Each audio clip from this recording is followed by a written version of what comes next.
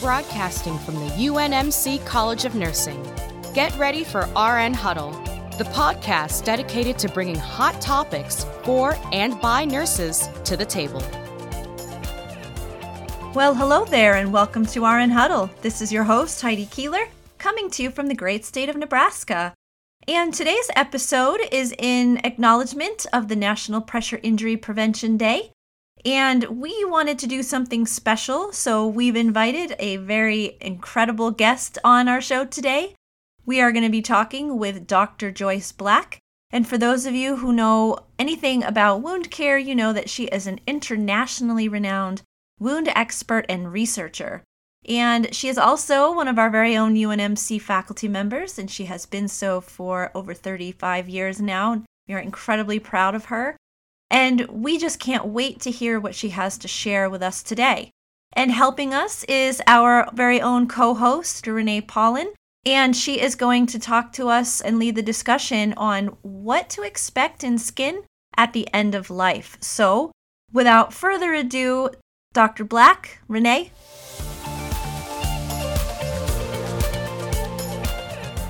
Welcome to RN Huddle. This is Renee Paulin, and today I have the pleasure to speak again with our very own Dr. Joyce Black, a professor here at the University of Nebraska Medical Center, College of Nursing, and a committed expert within the NPIAP Board of Directors, while providing many published articles, tools, and other evidence-based resources for pressure injury prevention. Worldwide Pressure Injury Prevention Day was recently on November 18th, and this day is to recognize all the efforts in prevention and to build community awareness that we all can play a role in prevention. Dr. Black is here to share her wealth of knowledge and resources related to end-of-life pressure injuries. Welcome back, Dr. Black. Thank you, Renee. So many of our listeners are actively involved in pressure injury prevention. But when it comes to end of life and acquiring a pressure injury, there are often discussions surrounding whether it's avoidable or unavoidable. What would you advise during these discussions? You're talking about discussions with the family and the patient, or the nurses, or both? Usually discussions come about between nurses and providers and quality management, deciphering what exactly occurred and whether it was unavoidable. Well, I think the goals at end of life are for the family and the patient to say their goodbyes and to say, I love you, I forgive you, will you forgive me? All those things that I classify as work. I mean, that's the work of dying, is to leave Earth without a lot of baggage for the people left behind. I don't think that includes having unulcerated skin or intact skin. I don't think that's the goal. Now, obviously, there are people that, I'm sure everybody that's listening has had this experience where I called the family to the bedside because I can see modeling to the kneecaps. I'm pretty convinced that, you know, this patient's going to die in a short period of time, and then they don't. And so I can't say I feel foolish, but they rushed in to get to the bedside because it's the end. And then 4 days later, mom is still here. Well, right. At that moment in time, it's still the work of the dying process. It's still all those emotional pieces that need to go on. And for the nurse to interrupt that and say, you know, it's time to turn on your left side, I don't think it's going to be well received. Now, alongside of that is when the patient doesn't die, and the fact that I didn't turn them, now they have a pressure injury on their sacrum. I classify that as unavoidable because I have to go back to that moment in time where that decision was made and put into play all the factors at that moment in time. I can't see in the future. So I can't see that she's not going to die today. I can't see all of that. So I would classify that as unavoidable. You did the right thing for the patient and family at the time. And yes, it led to an injury, but it was still the right thing to do. So typically, like end of life, we still turn them. But at times, family will say, oh, please don't turn. Are you calling that unavoidable? Yeah, I'm really looking at that period of time, not in the 6 months of a hospice stay. I'm not looking at all 6 months. Okay. I'm looking at that period of time when they're actively dying. Like I was saying, modeled to the kneecaps, the patients in crisis care and hospice, this is the end. Then skin is not, it's not a priority. The problem is sometimes they don't die when we expect them to. So it goes back to what you were just saying. What's the family's wishes at this point in time? And without belaboring it, yeah, there is a risk to the skin if you don't. So it's important to document those physiologic changes as well. And because obviously there's those noticeable skin changes, and we should show that in our documentation that they are in the process of actively dying, and these are the signs we see. Correct. Exactly. So there are many terms as well to describe end-of-life pressure injuries, such as skin failure, Kennedy terminal ulcer, Trombley, Brennan, terminal skin tissue injury. What tips do you have to share in documentation in those terms? Well, I think the first thing I would ask the audience to think about is that this is not a pressure injury at all. And I'm going to share a little bit of the science we explored just a couple of days ago, Renee. So this is really hot off the press. Mm-hmm. No one except the people who attended that conference have ever seen or heard this. NPIP just had a conference tackling this very issue of what do we call this phenomenon at the end of life? Because we had some evidence that it really wasn't a pressure injury at all. And so what is it? I don't know that I know yet, but here's the data that we looked at. We looked at biopsies of patients that had died, and they had this dark purple area on the coccyx, low sacrum coccyx, almost perfectly round. And it showed nothing histologically like a pressure injury at all. There was no ischemia change. There was no inflammatory cells, didn't look or act at all like a pressure injury. Then we also looked at thermographic images. So this is living tissue, actively perfused. And it showed no perfusion anomalies, and it showed no hyperinflammatory changes. Neither of those would go along with pressure injuries. So what is it? I don't know, but I do think we should stop calling it a pressure injury, because neither of those samples had any signs of pressure injury at all. I don't know. We talked a lot at the meeting about this term skin failure. And to be honest, we really struggled. I struggle with it a lot, because what I'm looking at is a part of the body that, well, let me back up. Let me establish that the palm of the patient's hand is 1% of their body surface area. So I'm looking at a body part that's 1% or less than 1% of body surface area. I can't say that skin failure. What function of the skin was lost? Because it's intact and it's discolored. So tell me what function was lost. And let me correlate it to a couple other organs. If you lost 1% of renal function or 1% of left ventricular function, I don't think you'd even know it. So it's simply because we can see it that we've classified it as skin failure. So the group, it's very complex. Yeah, the group walked away from the skin failure label in lieu of waiting for a more scientific label. So the jury's out. We actually broke up into 7 small working groups to try to get a handle on what is actually going on. Is there a marker, immunological marker? Is there a marker in the sweat? Is there something that we could hold up and say, oh, this is not a pressure injury. This is a skin change in the dying patient. It's got nothing to do with pressure. And we see that in the Trombley injuries. They're not always on the sacrum. No, right. So what do you foresee in the future? I mean, we're waiting on research. We're waiting on science to show us. Are we waiting on technology, labs? I guess the jury's out on that.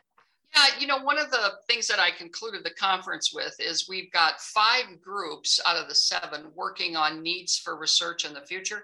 And we had 2 groups dealing with what do we do now? we still have a patient to care for this afternoon. So how do we take this data and run with it? And the conclusion was that we describe what we see. We don't label it an ulcer or an injury of any kind, because in a hospital setting, you know this well, Renee, if we classify this thing as deep tissue pressure injury, we have to report it as hospital acquired. We may get dinged for that in our PSIO3 reports when we don't think it has anything to do with that. So we ended up stating that you should describe it as a change in the color of the skin. You aren't going to know that the patient's going to die. You don't have a crystal ball. 3 days later, the patient died. So is it a marker of impending death? Probably, but we don't have any way to say that with certainty. So don't classify it as a pressure injury at all. Don't use that term. Because I know in the clinical setting, we're pressed to label the type of wound that it is. Right. So what I'm hearing is, you know that they're actively dying. They're in that stage. They're showing signs that we can then document, utilize descriptions, describe it, measure it. Yeah, I mean, as a corollary in the dying patient, I don't think there's a lot of people who chart the death rattle. I hear the death rattle. What they say is there's secretions accumulating in the airway. So they're describing the phenomenon rather than labeling it with a term. Just be very careful if you work in acute care. You don't want to call this thing something that it's not and then be stuck with, the penalty. And, for that reason, the avoidable, unavoidable may fall by the wayside going forward. If we can get this distinguished as a feature of the dying process, not an error in anybody's clinical care, I think it'll be a huge bump for the folks in acute care and caring for dying patients, and certainly those in hospice and palliative care also. So when I'm thinking about the legalities that can surround this, when documenting, because documentation is very, very important, especially if you have to come back to it in years later, would it be important to describe the other overall health systems that may be failing or that could contribute to this discoloration that they have? Well, if you're linking it to the failure of other organs maybe leading to this failure, there is some thought about that, because clearly, people have multiple things going wrong. We have a survey out right now from NPIAP asking people who have seen this skin color change in dying patients, what other body systems are diseased? What are they dying from is actually the question. And there's a number. I just looked at the data last night again. There's a number of people who write they have multi-organ system failure. We've got pulmonary failure, they're on ventilators, and we've got liver failure, heart failure, et cetera. Then the other big group is cancer. And so does this thing represent itself predominantly in patients with oncologic disease? I have no idea. We're a long way from home. We sort of just are getting to first base on this. And it's going to take a lot of work on a lot of people's part to see it. I don't think we see it in every dying patient, but when we see it, because it presents as a purple or maroon area, it tends to get classified as DTI. And I strongly discourage people from using that phrase. It's once again that push to label it something, right. But we need to take a step back and look at the whole picture of what's going on with that patient system-wide and within the dying process, and document the skin changes. So there's probably no research then about how often this occurs, right? Because it's probably underdocumented is my guess. Yeah, I think you're right. The survey that I sent out via NPIAP asked that question. How often do you see this happen? Now, I can't compute an incidence from that because I know little. I was trying to figure out a way to develop a research question without violating anybody's HIPAA rights. I didn't want nurses from 5,000 hospitals trying to go back and pull a medical record to look for this. So I simply asked what they recalled about the skin change at end of life. And so because of that, I can't find out that they're a 600-bed hospital or a 12-bed hospice unit. So I can't the question you're asking was the first question for the small working groups was, what's the incidence of this problem? I don't believe it's a rare disease. I don't believe it belongs in that bucket, but I actually don't know. And what you just said is spot on. There may be people that die with this skin change that we haven't rolled them over in a long time. Therefore, we don't know, so maybe the morticians would be the ones to give us the better data on how frequently they see it, because there would be no reason not to roll the patient over at that point in time. Yeah, I wish I knew. I don't know. I'm thinking about when you talked about, they're not turned for a while. So are end-of-life pressure injuries commonly defensible in court? I mean, families a lot of time request to not reposition, but what advice would you give? Yeah, I don't think I'd worry about being sued those. I think if your documentation is adequate, that this was a patient who was terminally ill, you were working with the family was at the bedside, particularly if the patient is having dyspnea. It would be very difficult to turn them without increasing the dyspnea. And you don't want to do that, because that's a much more sensitive and agonizing symptom than a change in the skin. I would say that 80% of the respondents on that survey said that when they saw the skin color change, the patient was not conscious enough to report pain. So if you would be creating a worse situation by turning them and increasing their dyspnea just to prevent a pressure injury, I think you're going the wrong direction. I wouldn't worry about being sued. I think your documentation should hold up. The only time that's not going to be true is if you classify a patient as likely dying and then they don't. And of course, we have that all the time. And we have that in the critically ill. It's like they are at death's door. And then we do several things. We resuscitate them with fluids and meds and machines, and they come back. And then 2 days later, they have all these wounds. That becomes a harder legal case. Because then, should you have been doing the right thing? Should you have had them on the right bed? Should you have had their heels elevated? Put them in a prophylactic dressing? Should those things have been done? Because at that time you were trying to save their life, versus the patient who you're allowing to die.